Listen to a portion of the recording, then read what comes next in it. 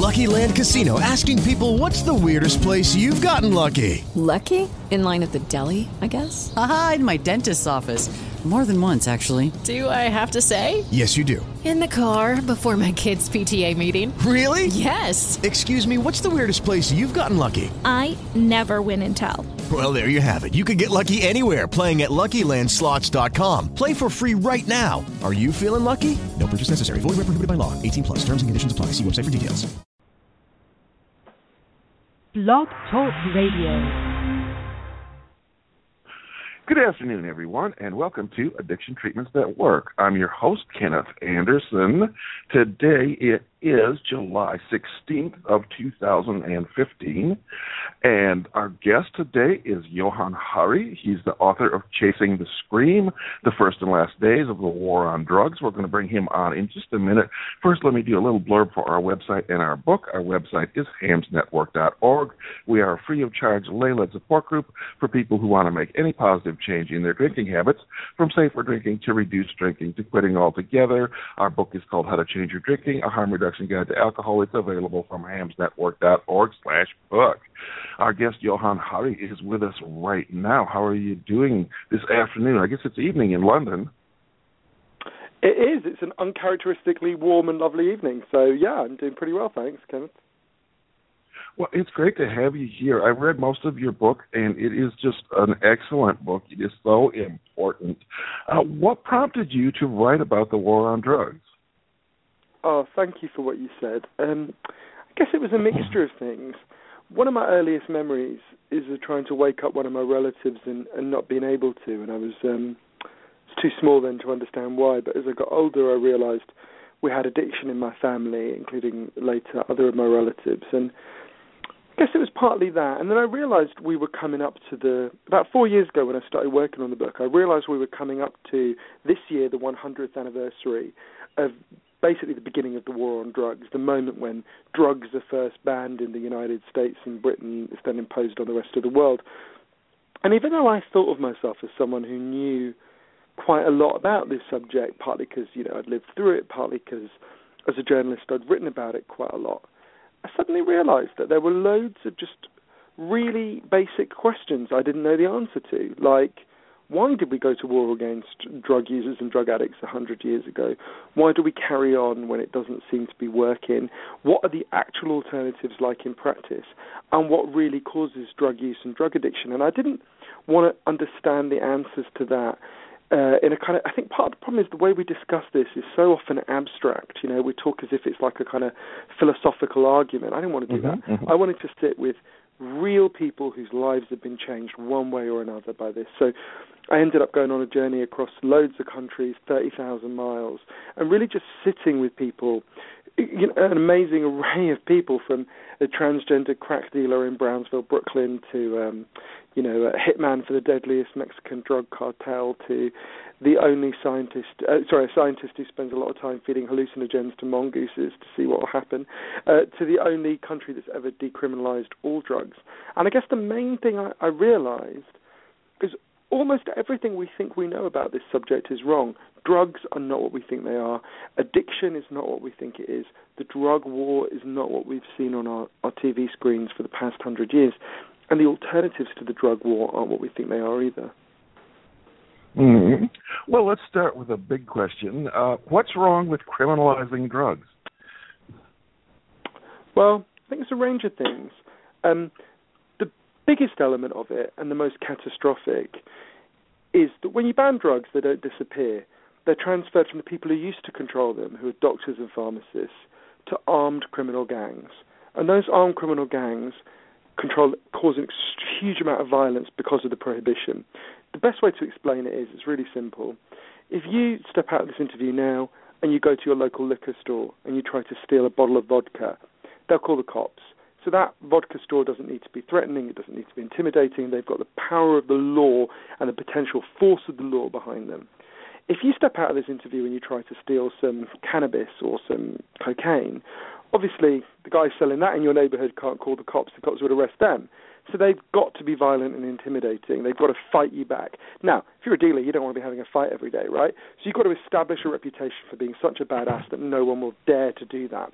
And also, you establish your control of your patch through fighting off other gangs, through violence, and so on.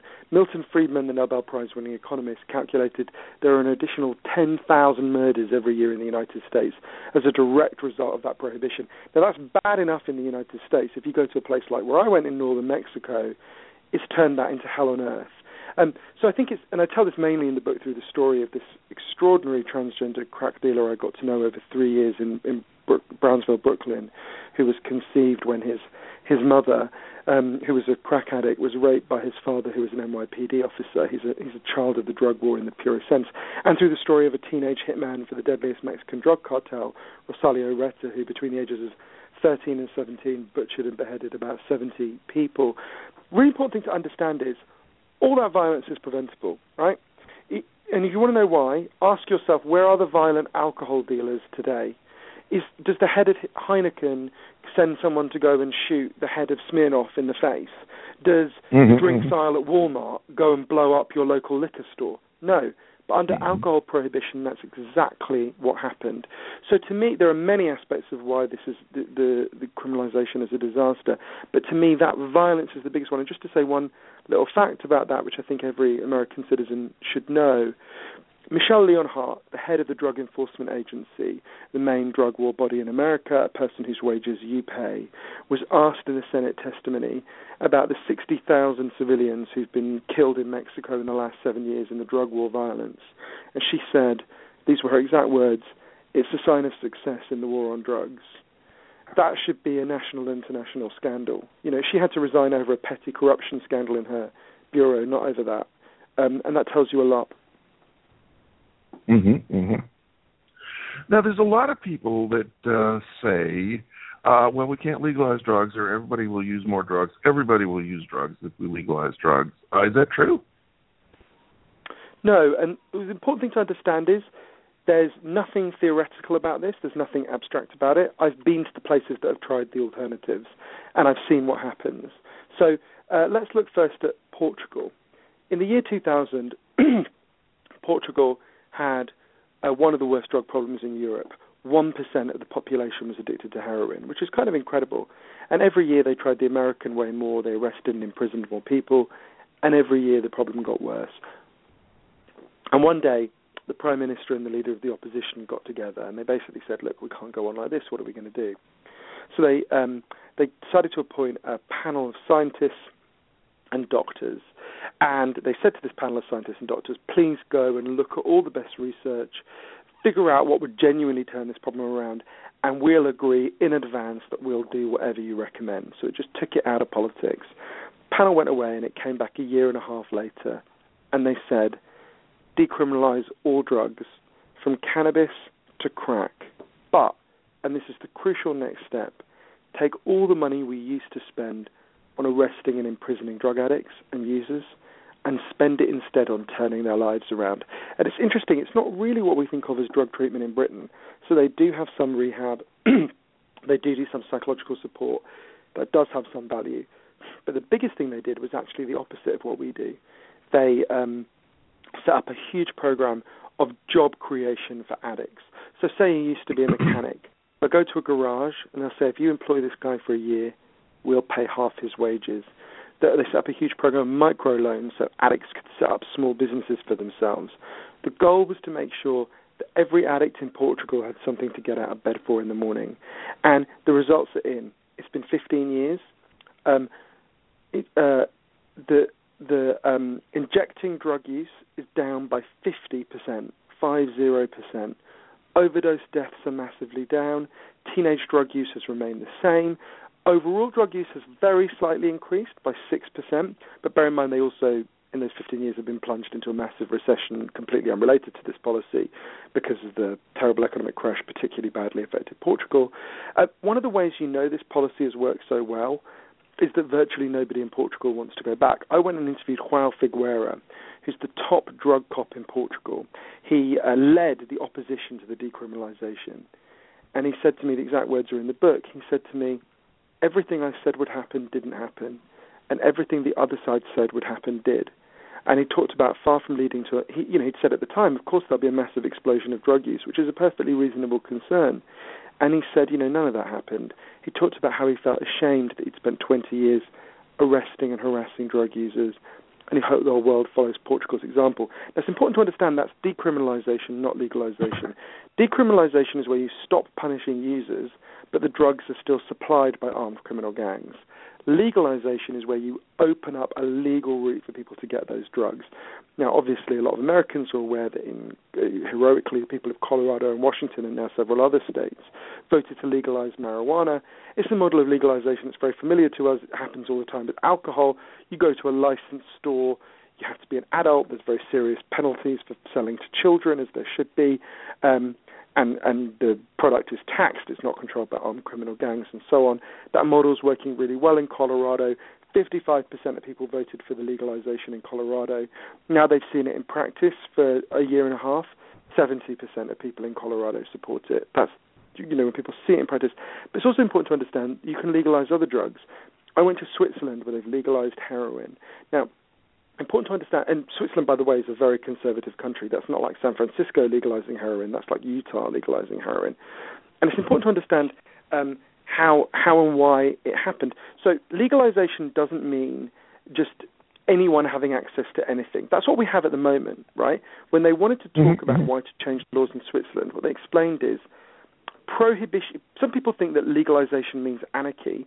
What we have now with the drug war is anarchy. We have unknown criminals selling unknown chemicals to unknown users all in the dark, and there's nothing we can do about it, right? Legalization is a way of restoring order to that anarchy, and it means different things for different drugs. I don't know in the state you're in, but I'm pretty sure where you are, it's legal to own a dog, a monkey, and a lion. But you would have to pass through different hoops to get to the, you're sure you can just go and buy a dog. For a monkey, you'd probably need a license. For a lion, they'd probably come and inspect wherever you're going to keep it. You'd have to, prove a lot of things before you'd be allowed to have a lion. In a similar way, it's not like heroin is not sold in the equivalent of CVS. The way it works is if you've got an addiction problem with heroin, you refer to your doctor refers you to a clinic, you go to that clinic and you are given your heroin. And you're, of course, monitored by doctors when you use it. You're not allowed to take it out with you. And again, the results have been really extraordinary. There's been a massive fall in street crime. Do you know how many people have died from overdoses since they did this? Heroin overdoses? 0. Not one. Not a single person. Compare that to the epidemic in the United States at the moment. And again, there are other positive effects. Hello, are you there? We're going to wait for just a minute and see if Johann Hari will call back in. He said he might have a little problem with his phone, but he should be back with us in a little bit. We want you all to go over to YouTube. Check out, we have new videos out about the 17 elements of hams. So you can check those out on YouTube. We have some new testimonials available. We've got a new testimonial available from Stanton Peel. Let me talk a little bit about the HAMS program while we're waiting for Johann to call back in. The HAMS program consists of 17 elements. The first is a cost-benefit analysis talk about the pros and cons of your drinking. He's back here with us. Hello, Johann. Hi, I'm so sorry about that. My phone is malfunctioning. Yeah, so just to finish the point, can you hear me okay? Yeah, you're good now. Yeah, great. So just to finish the point about the heroin program in Switzerland, I'm a Swiss citizen as well as a British citizen, and because my dad's from there.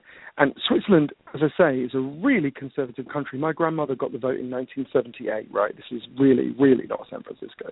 And yet, Swiss people have voted twice now in referenda to keep heroin legal by 70%, because when they saw that alternative in practice, they saw that the things people totally understandably fear about legalization don't happen, and a huge number of positive things happen. That's not to say there aren't still problems. Of course there are, but the problems are significantly reduced. Yeah, there's two models we can look at, and some people refer to the one model as medicalization, where you make drugs available by prescription, which of course is marijuana in California, and the other is the full legalization where you can just buy it like you can buy alcohol or cigarettes. Yeah, I don't really think of those as opposing. I think they're just different things for different drugs, you know? Well, I don't think those are hugely... different people advocate for full legalization. I'm one of the people that advocates for full legalization of everything. Although I'm certainly not opposed to people that want to medicalize it. I would totally back anybody that says, prescription heroin in the U.S. Absolutely. Mm-hmm. I would actually like full legalization, but it's a fine distinction. Mm-hmm. I think it's worth saying as well, and this is important. Most, as you know very well, Kenneth, the vast majority of drug use is not to meet an addiction, but for recreational pleasure, right? It's very interesting. Yes. Even the UN Office of Drug Control, the UNODC, who are the main drug war body in the world, even they admit, 90% of drug use is what they call non-problematic, which means it doesn't damage your health and it doesn't cause addiction.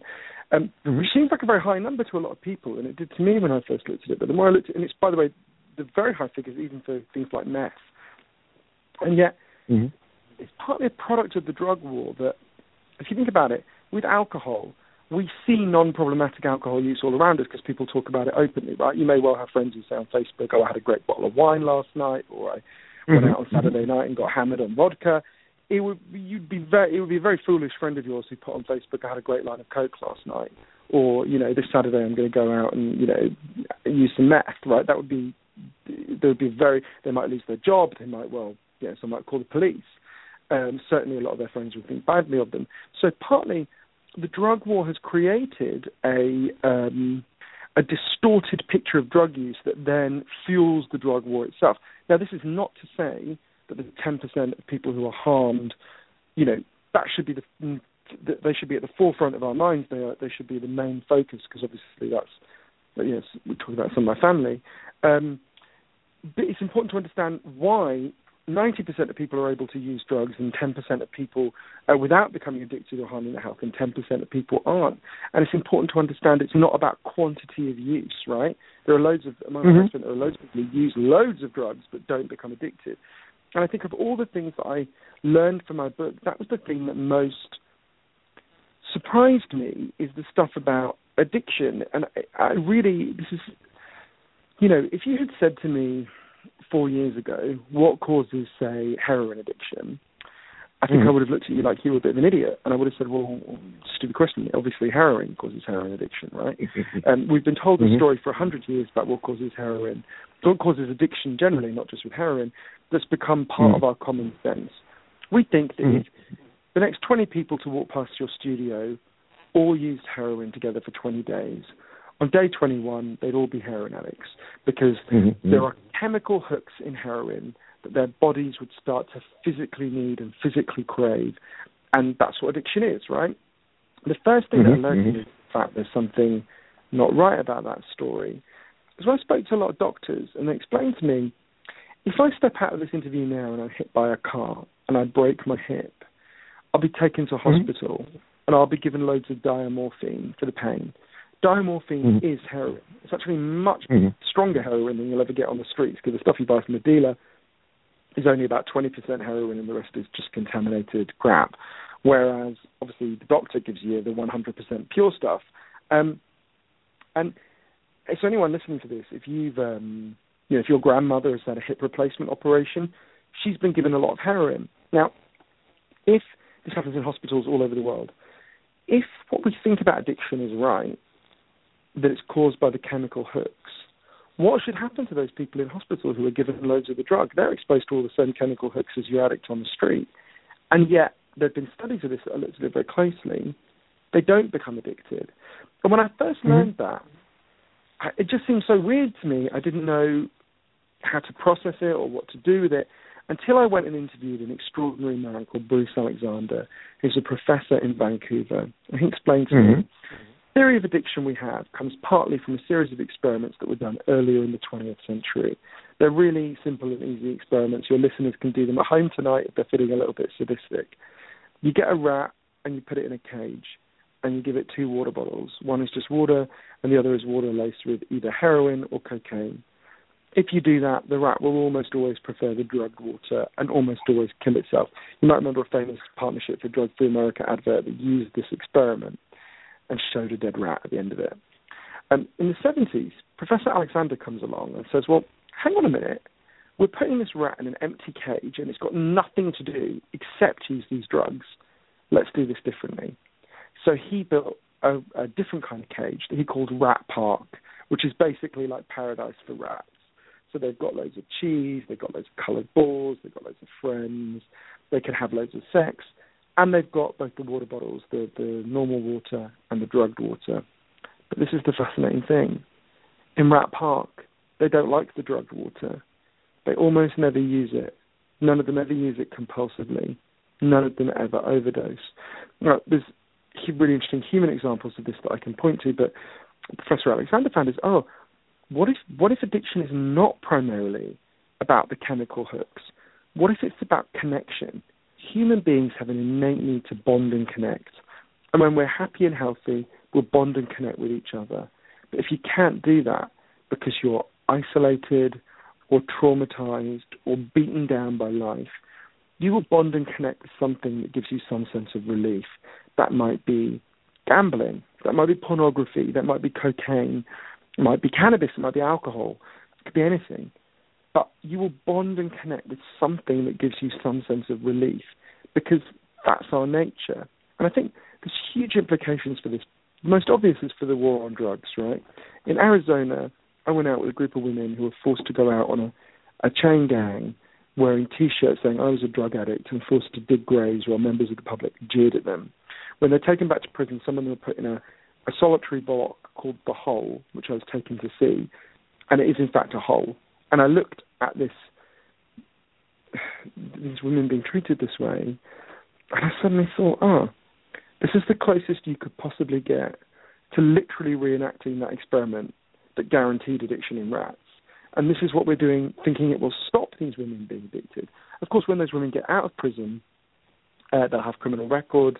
They'll find it very hard to ever work again in the legal economy. We put enormous barriers between addicts and being able to reconnect with the society.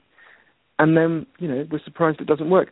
A doctor in Canada, Gabor Mate, said to me, if you wanted to design a system that would make addiction worse, you would design the war on drugs. So there's partly that implication. I actually think there's an even deeper implication that goes way beyond drug policy. I think Bruce Alexander, the guy who designed the Rat Park experiment, talks a lot about, we talk all the time about individual recovery, and that has real value. But we need to talk a lot more about social recovery. Something's gone wrong with us, not just as individuals, but as a group. And I think addiction is just one symptom of this deeper and wider malaise. For a lot of people, our society looks a whole lot more like that isolated cage and a whole lot less like Rat Park. The whole way we live, it's one of the most isolated societies there's ever been. There's a very interesting study that looked at this. It looked at how the average number of close friends an American can call on in a crisis has been deteriorating since the 1950s. And the average amount of floor space in their homes has been gradually increasing. And I think that's really a metaphor for the kind of trade-off we've made as a culture. We've swapped, floor space for friends. We've swapped stuff for connections.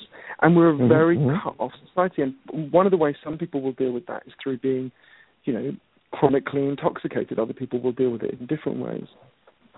I want to make 2 points really quickly. One, Bruce Alexander, we had him on the show about a year or so ago. Yes, so everybody can go into the archive and listen to that interview as well. And also about the prison chain gangs.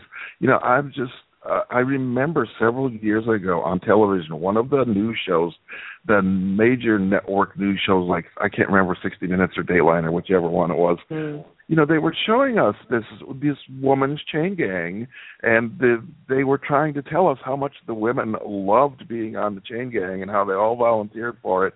And I was sitting there looking at that, and I this is bullshit. I know this is not true. I'm being lied to again by the media.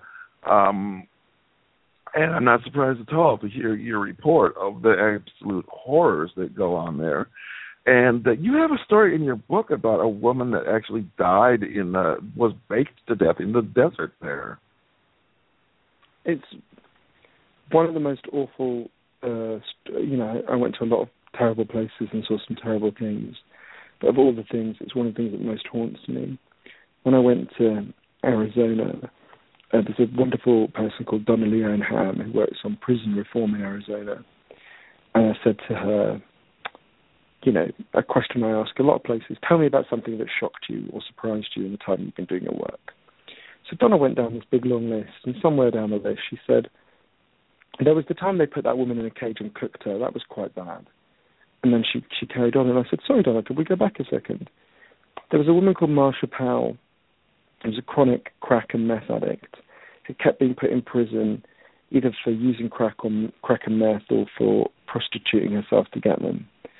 And she was very clearly mentally disturbed. You read the police transcripts with her, and she's clearly profoundly mentally ill, as the courts confirmed, and as the psychiatrist confirmed. But they still put her in prison. And one day, she woke up in Perryville prison in Arizona, and she was suicidal. And the guards took her and put her in a cage. And it was called a holding cage. It's an outdoor cage exposed to the desert. And they left her there. And she cried, and she messed herself, and she begged for water, and the guards mocked her. And in the end, she collapsed. And by the time they called an ambulance, she had been cooked, and she died that night. And in Chasing the Scream, I told the story of I went on a journey to find out who Marsha Powell had really been, and the story of her life, and I tracked down her former partner. And it was really a heartbreaking process. What I would say as well about you're totally right about the 60 Minutes thing. It's very interesting when I went there. It's interesting, Tent City, that for that particular prison, you feel kind of guilty when you're there because you're aware that this pantomime of cruelty is being staged for you, right? And it's very uncomfortable. And the women initially give you this nonsense where they say, yeah, we chose to do it, we know we deserve it, and all of that. And then I was actually with a filmmaker friend of mine, Rachel Seifert. And when the camera was away from these women, I could speak to them, just one-on-one. I was recording it, but I could speak the audio. And they would say, of course, that's complete rubbish. We haven't chosen to be here. It's ridiculous. Why would someone choose to be on a chain gang where they're being humiliated in public? It's ridiculous. So it's an extraordinarily barbaric thing. But the only thing I would say about that is it's tempting to look at Joe Arpaio and everything that happens in Arizona and go, think this is like a freakish outlier. And clearly it's the most pointed tip of the spear of mass incarceration in the United States. But actually, pretty much the whole system's like that. The element of the public theatricality is not there. But, you go to the most liberal part of the United States, one of them, New York City, Rikers Island, I spoke to plenty of people who've been in Rikers. Rikers is probably worse than being in prison in Maricopa County. The endemic rape in prisons in Rikers, the guards beating children, mass and endemic violence against children who are imprisoned in Rikers Island.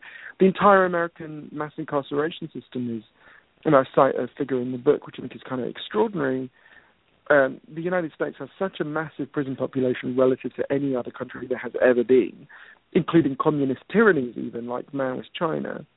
And rape is so endemic in those prisons that the United States today is almost certainly the first human society ever where more men have been raped than women. And then a huge amount of that, of course, the drug war, people in prison for the drug war. And,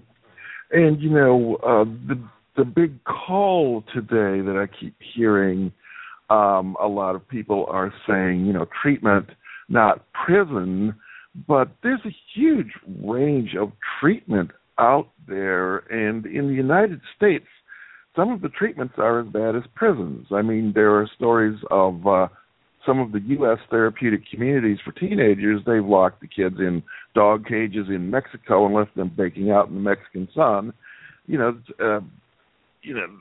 Treatment is not the same worldwide. Treatment that you talked about in Switzerland and in Portugal, I think, these are like the ideals that we should be pursuing. And tell me a little bit more about treatment that you saw in Europe.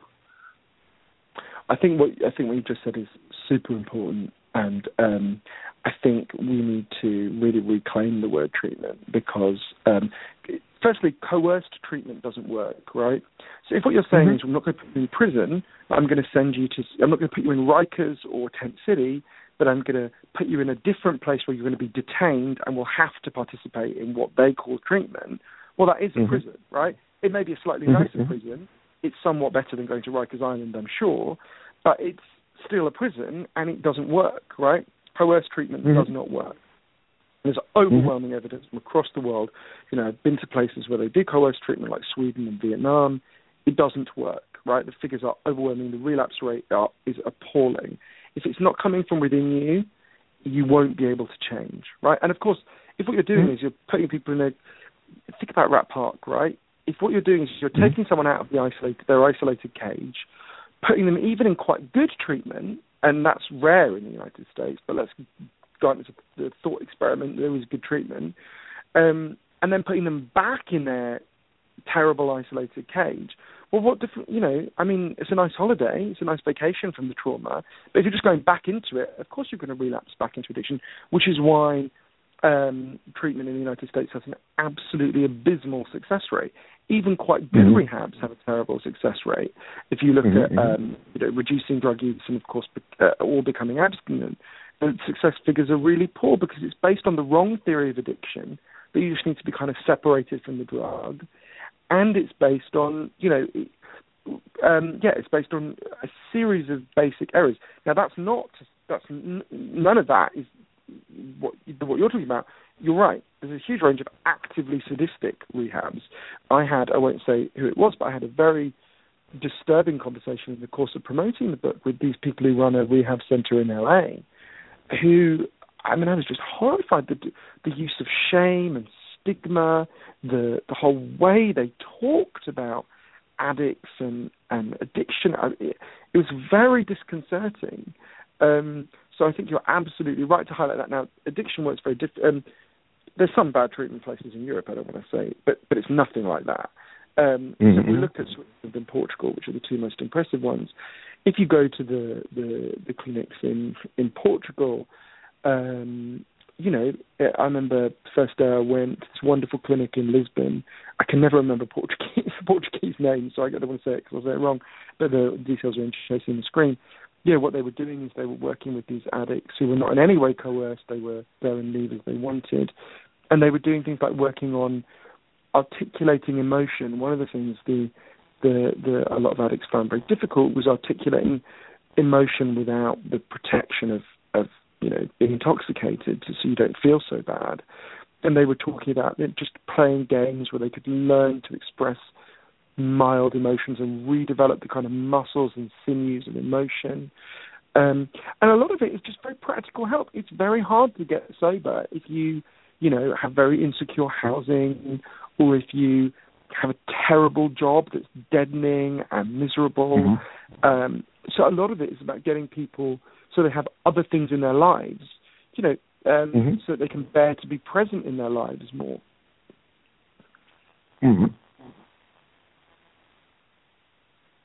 Does that make sense? Oh, absolutely. Yeah. I mean, I've been through that myself. Right? I'll give you a good example. An interesting example is think about the Vietnam War. 20% of American troops in Vietnam were using huge amounts of heroin. And if you look at the news reports from the time, there's this real panic because they were thinking, my God, we're going to have hundreds of thousands of junkies on the streets of the United States when they rotate back home. And what happened, there was a very good study that followed them home by the Archives of General Psychiatry. They overwhelmingly, 95% of them just stopped. They didn't go into withdrawal, they didn't go to rehab, they just stopped. Because, now if you believe the old theories about addiction, it's all about chemical hooks and brain hijacking and all of that nonsense, that makes absolutely no sense, right? But if you understand Professor Alexander's theory of addiction, it makes perfect sense.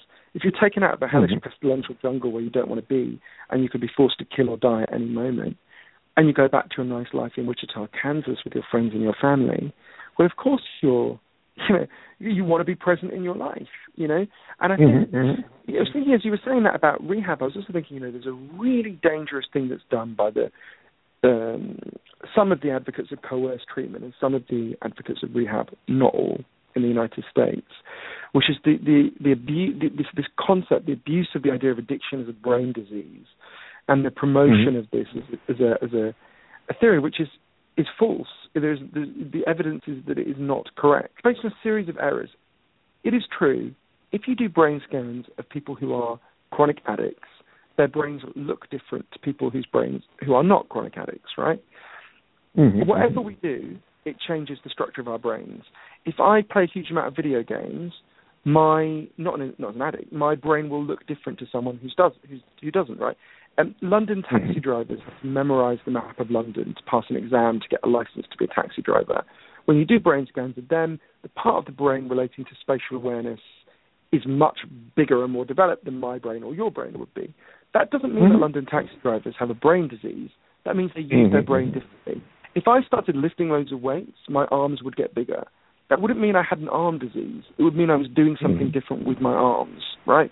And this idea that by looking at the brain scans of addicts and pointing out that they are somewhat different, that means there is an underlying brain disease. Firstly, it gets the idea of causation wrong, right? That you have to look at, when did they start having different brains? Well, amazingly enough, it was after they started behaving differently, not before. And this idea that it's a brain disease, chronic brain disease, doesn't account for the fact that the vast majority of people, firstly, the vast majority of addicts will stop, and the vast majority of them just stop of their own accord. And I remember saying to some of these scientists, I remember saying to Robert DuPont, who's the founder of NIDA, the main kind of drug war research body in the world, it's funny to call it kind of, brain hijacking, because it would be a funny sort of hijacking where the passengers could just walk off the plane at the end of it. It's funny people talk about it slavery. It'd be funny to call it Frederick Douglass couldn't just walk off the plantation, right? If people could just end it, then they're not slaves.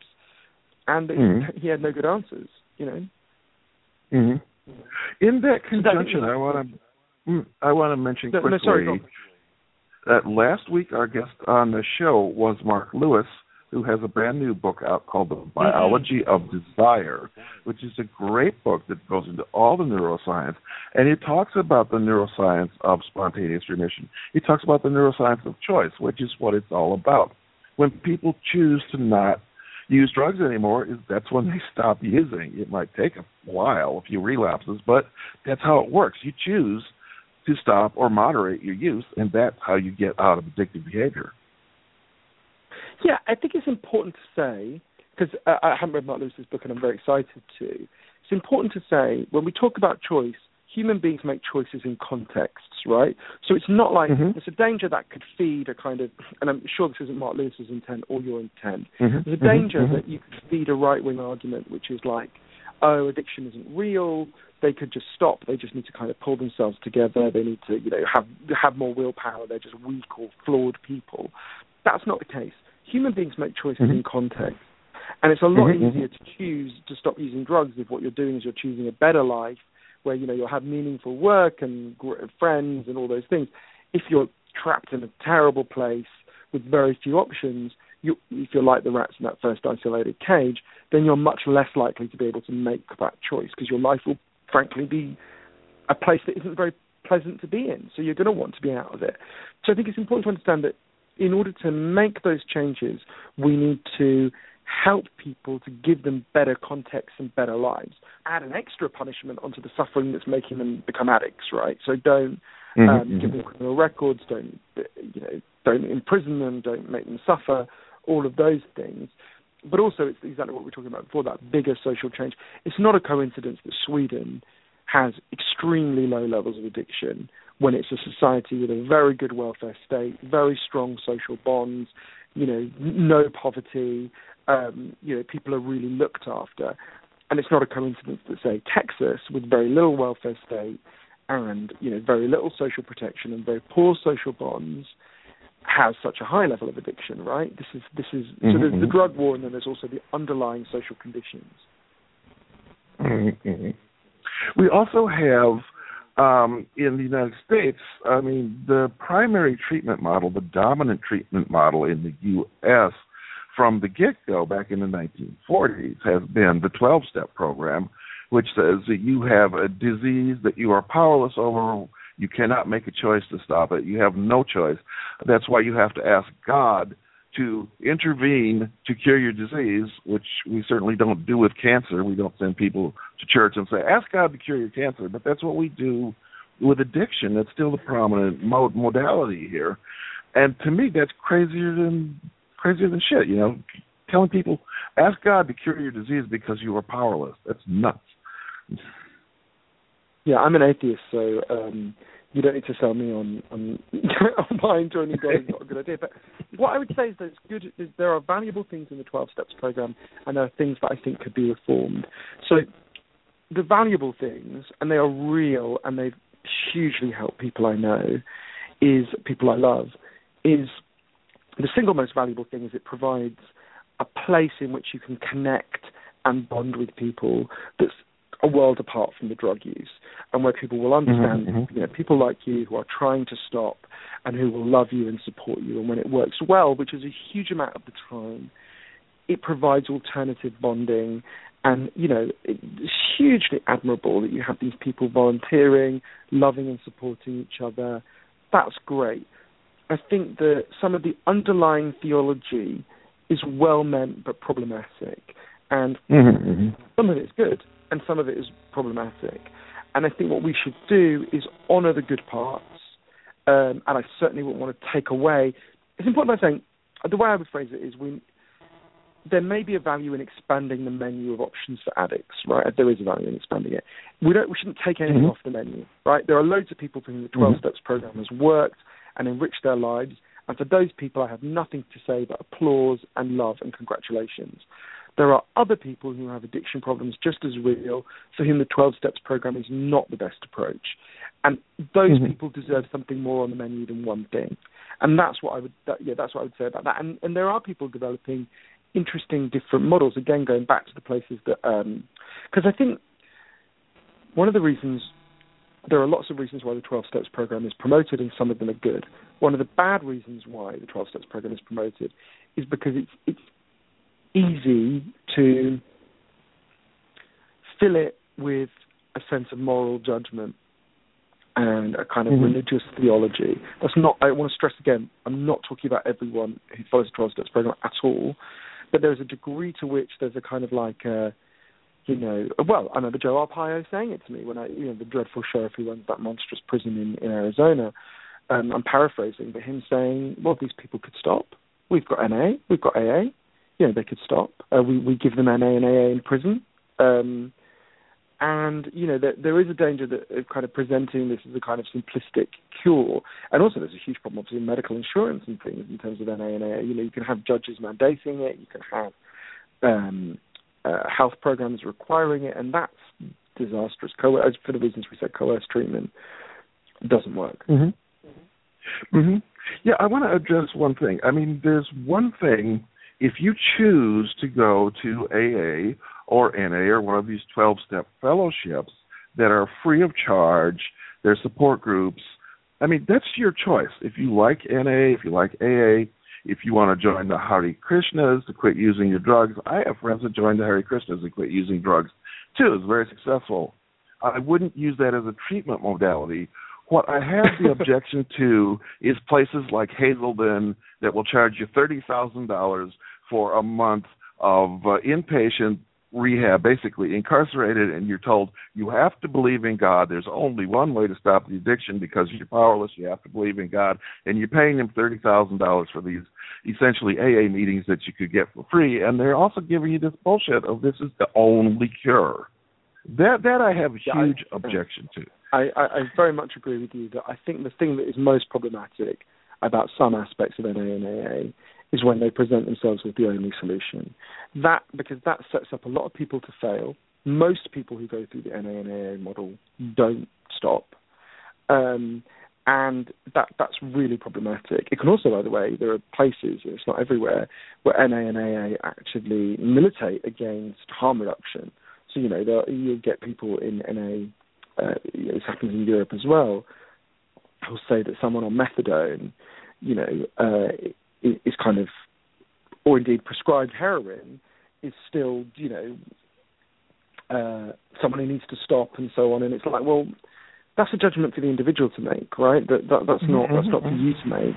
And I think you're totally right. And I think in terms of, I don't know enough about the specific rehab center you mentioned, but I would certainly say a lot of the rehab in the United States is an elaborate scam. Not all of it. Some of it's well meant. But some of it is really actively, a scam, and it's appalling. And it doesn't. And more importantly, it doesn't work. Right? There's very good studies of this. It doesn't work. And we need to look at what does work. Where have they actually had significant reductions in addiction? It's in Portugal. It's in Switzerland. It's the places that have not taken a kind of militant, have in fact, although abstinence is an admirable goal for those who can achieve it, it's the places where they've taken gradually, step by step, love, compassion. And that really helped me. We were talking before about the members of my family and other people close to me who've had addiction problems. And it really helped me, to think about this, because one of the things, again, that NA and AA can but not always promote is how it tells us to treat people in our personal life. If you think about the reality show Intervention, which I think is the kind of archetype of this, what you're meant to do is you're meant to gather, so everyone who knows the addict gathers the addict and they threaten them. They say, if you don't go to rehab and shape up, we're going to throw you out, we're going to cut you off, right? So you don't go to this model that doesn't work, and by the way, fails for 80% of people who try it, but you don't go to that. So the false idea of rehab is this kind of, well, if you really want it, you'll do that and you'll be okay. But more importantly, and this really helped me to think about the people in my life, I kind of just realized everything I'd learned about connection, that model of treating addicts is the worst thing you can do. It's importing the logic of the drug war into our private lives. It's saying to people, your connections and bonds and love are the only route you'll ever get out of addiction, right? And what it's saying is we'll take those connections and threaten them and make them contingent. So what I've tried to do, and I can't say I do it consistently, and I can't say it's easy, is to kind of be more Portuguese, which is to say to the people in my life who are addicts, I love you whether you're using or you're not using, and I'm on your side, and if you need me, I'll try to come and sit with you and be with you. And I think perhaps I don't want to present that as you have to have that at both the personal level, and that philosophy needs to inform as a political and social level as well. I don't want to imply, people can just love an addict out of addiction in a difficult situation, but I think ultimately that philosophy, all the evidence suggests that's the only way we're going to bring addicts back to us and get people through this.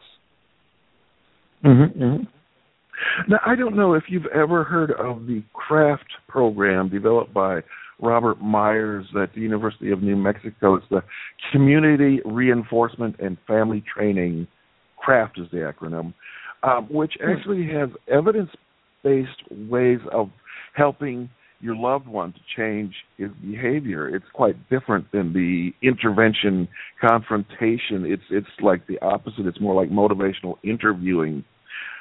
But, it's actually having a discussion, a dialogue. It's very effective. It's been tested in clinical trials, much more effective than the intervention.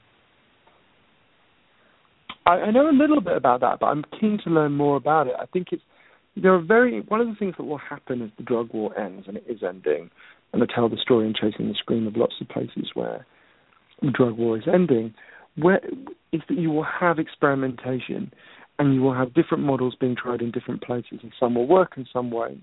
But what we've had for a century is effectively one model, right?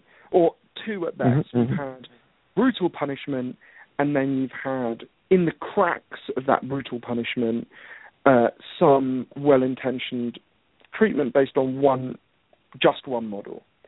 And what you're starting to see now is more experimentation, more attempts to think differently. And I think that's hugely valuable and important. And I think we need a lot more of that experimentation. It's hard to experiment when, you've basically got, just one brutal model and anyone who's deviating from it is a criminal. But as the world opens, and that's beginning to happen because of these extraordinary movements of citizens across the world, I think we will see alternatives. Hmm. One of my biggest fears in the U.S., I mean, we've had treatments in the U.S. which are just horrible. They torture people. As I said, they've locked people in dog cages, left them in the sun. They've forced men to dress in women's clothes for a month, forced them to wear diapers. These some of these things have been outlawed for adults, but they're still going on for teenagers. And these kind of harsh, punitive treatments that are as bad or worse than things that happen in prison. And not only that, but at least in prison you have a sentence. Some of these treatments have no end. And one of my concerns is that these are going to be the dominant model. This seems to be what Robert DuPont is supporting. He wants people in treatment indefinitely, and he seems to want no human rights for drug users. They've lost their rights by using drugs, apparently. He's a scary guy. I interviewed Robert DuPont for my book, and it was very disturbing.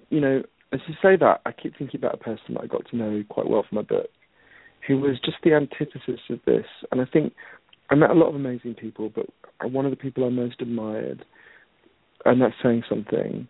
In the year 2000, there was this homeless street addict in Vancouver called Bud Osborne, who was watching his friends die all around him. He lived on a post. Hello, are you still there?